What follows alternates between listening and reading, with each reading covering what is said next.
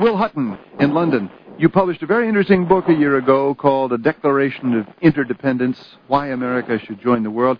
But it was a go-it-alone moment in America, or go it with just Tony Blair, and American readers didn't hear much about your idea. I wonder, would you revisit it for us, the basics?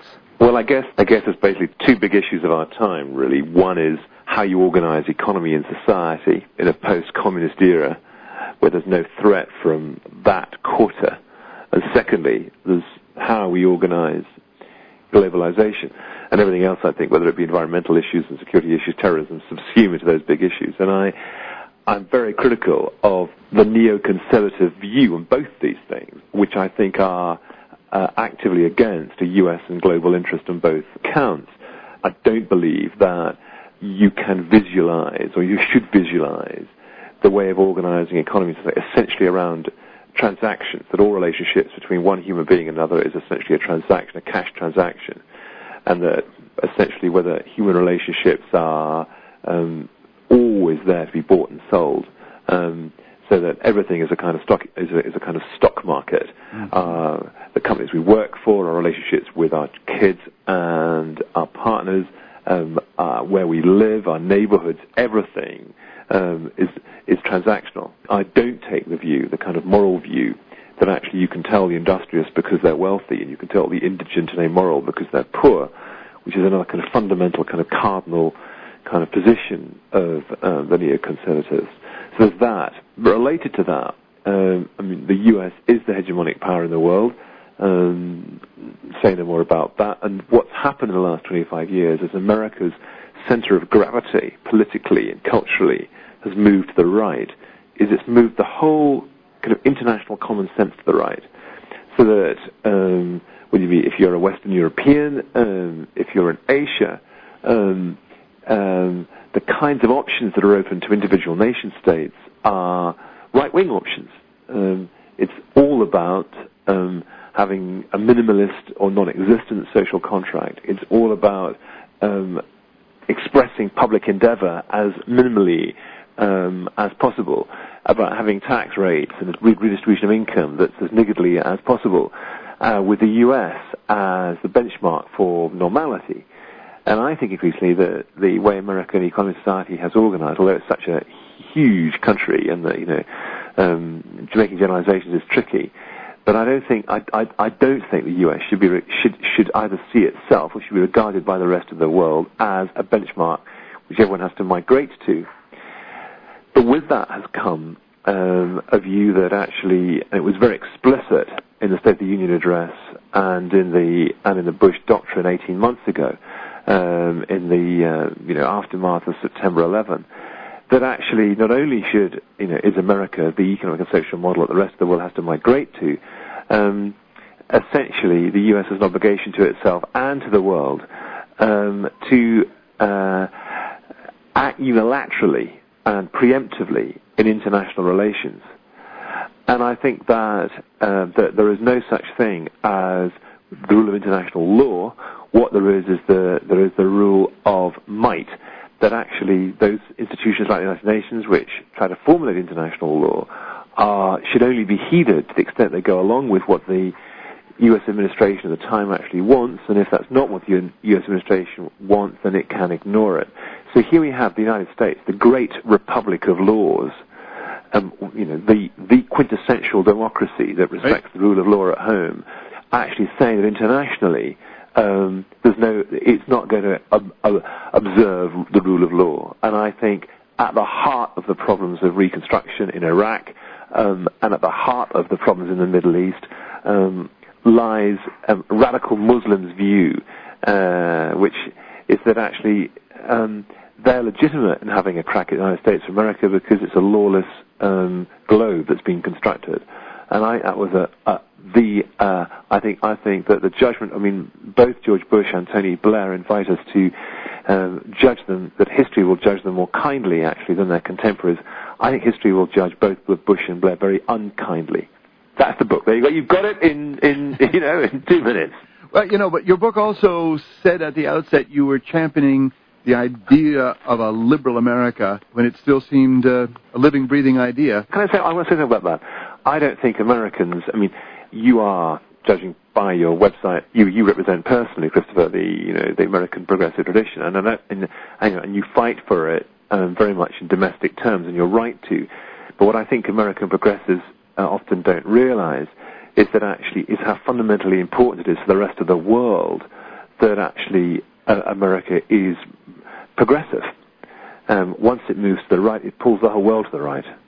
I'm one of those Americans, and there were lots of them, who counted on Tony Blair in a way to introduce George Bush to a progressive role in the world, and he let us down. He let you down. He let us down. He let me down. There were 1 million people on the streets of London on February the 17th of this year, and there were 250,000 on the streets when George Bush, a weekday, not a weekend, a weekday, when George Bush came here last week. And his party is divided. I would guess that a majority of his cabinet, a majority of his party, and a majority of his members in the country passionately disagree with the position that he's taken. Tony Blair's taken. Let's come back to that global role and agenda. But the Bush-Blair summit in England is just over, overshadowed in a way by the bombs in Turkey, driven into British interests.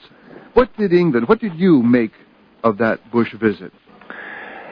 I thought that it is extraordinary, and it was extraordinary that George Bush, in his first term, should be given by the British government the first opportunity. It was the first state visit by a sitting American president since Woodrow Wilson in 1919. Really? And he's not even in his second term, this man. Forgive me, but explain that. Bill Clinton visited the UK, so did Ronald Reagan. What was special about this one? What was special about this one was that this was the whole panoply of a state visit. It had Ronald Reagan and Bill Clinton visited as heads of government. They flew in, they had conversation with the Prime Minister, and they flew out again. This was so that Bill Clinton went and had dinner in a London restaurant, and Ronald Reagan paid a visit to the Queen, but he wasn't the guest of the Queen. This occasion, George Bush was the guest of the British monarch, head of state offering another head of state 3 days in our country. So it was of enormous symbolic importance. Now, a lot of us, just thought that was completely over the top. Well, all that's before the visit begins. Yeah. And then there's this spooky security, empty streets in the middle of London, and then, of course, the bombs and that strangely quizzical response from Bush and Blair. Interpret all this. Well, Blair, actually, I think, and the Blairites think that, in a curious way, the murders in Istanbul worked to his advantage in that it proved the point that there is a international war against terrorism, that the radical Islam wants to kill anybody. They want to kill everybody from, Michael Moore and Howard Dean through to the British Consular General in Istanbul. They don't make any difference between us, and that is the new enemy. And that, in a curious way, it validated the visit. And that's what the Blair people are saying. Who agrees with them? Well, the country is split down the middle. Really? The country is split down the middle. The country is, in fact, there's a small majority in favor of the position that Blair and Bush have taken. You'd expect that when times get tough, it's like when the soldiers are in combat, you find that countries rally around a leader who's taken them into combat, and there's that sense of beleaguerment here. We've had we've got a very, very big Muslim population here. That some of the people have been involved they were involved in the Taliban in Afghanistan. They've been involved in Al Qaeda. We have British nationals who are Muslims who are part of the radical Islamic community. We are expecting a terrorist attack and continuing terrorist attacks in our major cities all the time. And so there's a sense of rallying round the leader, even though there are profound misgivings about the direction in which the leader is taking us. So you had people who were critical of Blair being even more critical of Blair, saying, you have put us in the front line, and what this underlines is that the only way to deal with radical Islam, with this kind of terrorism, is actually to assemble a profound international coalition, which gives you intelligence and collaboration, and really takes the position that these suicide bombings are against civilization. You want a profound coalition that you assemble, which, using and exercising international law, fights this threat to civilization. And what you can't go around is, being kind of tonto to George Bush's Lone Ranger, that a kind of John Wayne view of international politics, in which George Bush swaggers into Iraq, and with wanted Saddam Hussein dead or alive. And by the way, wanted Saddam Hussein dead or alive to many British people, especially the military, is outrageous. Saddam Hussein should be captured alive and tried. You shouldn't be different as to whether you capture this man alive or dead. But this kind of Wild West mentality, again, not respecting the rule of law, is what we in Britain have allied ourselves to. And, I personally believe that it will cost Blair his prime ministership. And he, I think, knows that. Well, let's sort this out. You're saying a lot of conflicting things here. That the Bush-Blair response is popular, that it confirms the sense of a great enemy, and yet that it's also a disaster for the world and going to be the end of Tony Blair. I'm not sure I get it. Well, I'm telling you what the opinion polls are telling you. I mean, the opinion polls here there was an opinion poll taken, there's some opinion polls taken before and during the visit, which showed the British, 50, 55, 60s were in favour of the Bush alliance, and in favour of the war against terrorism as it was currently being waged. That's I report that as a political fact. I'm also reporting an unfolding dynamic, which in my view, is the worst foreign policy mistake both countries have made since 1945, and I think this is much worse in many respects than Vietnam, although the number of deaths are trivial by comparison with the number of deaths the Americans experienced in Vietnam. We have made the security position worse. We have damaged our interests. We have radicalized and legitimized Islamic terrorism. We've extended it across the Middle East. In Britain's terms, we have directly damaged our national interests. British nationals can't move in the Middle East. Our banks and financial services organizations there, which are one of our most extensive, are closing. British Airways can't land in Riyadh. Our position in the European Union is completely compromised. And for what? I mean, if you'd made some gains in the war against terrorism, I think people would feel a lot better about it. And so what I think is going to happen is a political dynamic over the next year or two or three that, notwithstanding today's polls, I think will lead to a major reevaluation by the British of what's happened. Who voices those views, Will Hutton, in Parliament or elsewhere in the press? They're viewed, they're articulated in the House of Commons by about a third to a half of the Parliamentary Labour Party, all the Liberal Democrats, and a small minority of the Conservative Party. So out of 650 people in the House of Commons, probably 250 are actively against the current policy, and I suspect the number would quickly rise to 350 if people weren't thinking about their careers in the Parliamentary Labour Party and hoping to get into government, all the rest of it. In the press is extraordinarily sceptical. There are very few, the newspapers, I would say, are 2 to 1 against or are sceptical about the war. The liberal press, very sceptical, and the conservative press, increasingly sceptical. So it's you find it in the military and in the security services and the Foreign Office almost universally against this war. I mean, the military are loyal. Of course, they follow their commander-in-chief, but privately, many have told me that the profound misgivings about what took place. And the Foreign Office was just not listened to.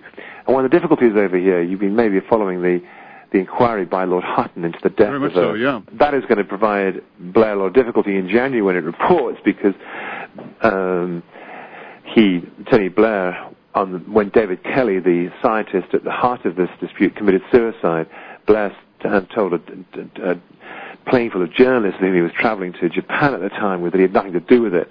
In fact, we now know that Number 10 and he personally can have authorized the disclosure of the name and the whole chain of events that led to Dr. Kelly's suicide. And a lot of political capital was made of that by the conservatives. But what comes out of the inquiry was how deeply held the misgivings were by the security services about the way, their intelligence was being used by the politicians.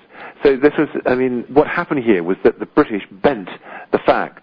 We bent the facts because because the bigger political judgment call was to follow the U.S. and George Bush into this morass. And so you have a great country. Compromised its security services, compromised its military, has compromised its foreign office and its diplomatic and its consular and ambassadorial staff. All of whom, a large majority of whom, were counselling caution or actively not doing this.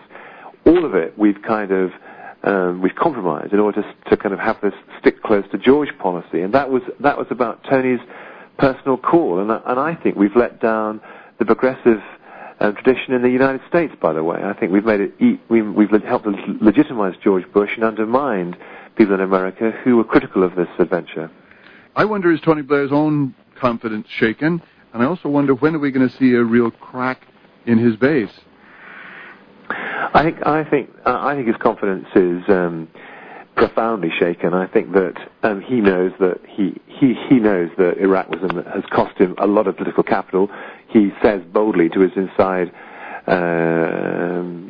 insiders that if he lived his life again, he would do the same again. I don't actually believe that. He's been trying to rebuild his relationships with other countries in the European Union. We speak on a day where Jacques Chirac, the President of France, is actually visiting Britain, and the lines are out to the French and the Germans. What Blair should have done, without doubt, is to have organised a European force to go to the Gulf this time last year, and to have told the United Nations that he was ready to go into action with the Americans, but only when the weapons inspectors said that their weapons inspection, had led them to believe that Saddam Hussein was actually hiding the weapons and was infringement of these sanctions. And then it should have been a UN General Assembly vote and our people go in.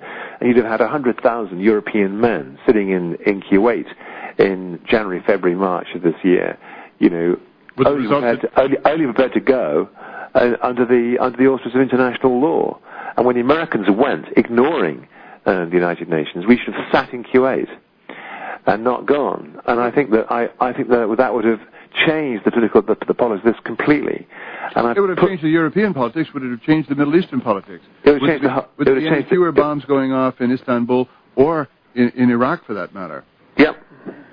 How so? Well, first of all, I think that had this happened, I think that George Bush would have been a lot more cautious about going, And certainly you couldn't have accused the Europeans of being cheese-eating surrender monkeys and all the Robert Kagan stuff about coming from Venus. If we had forces ready to go, but only in the context of international law.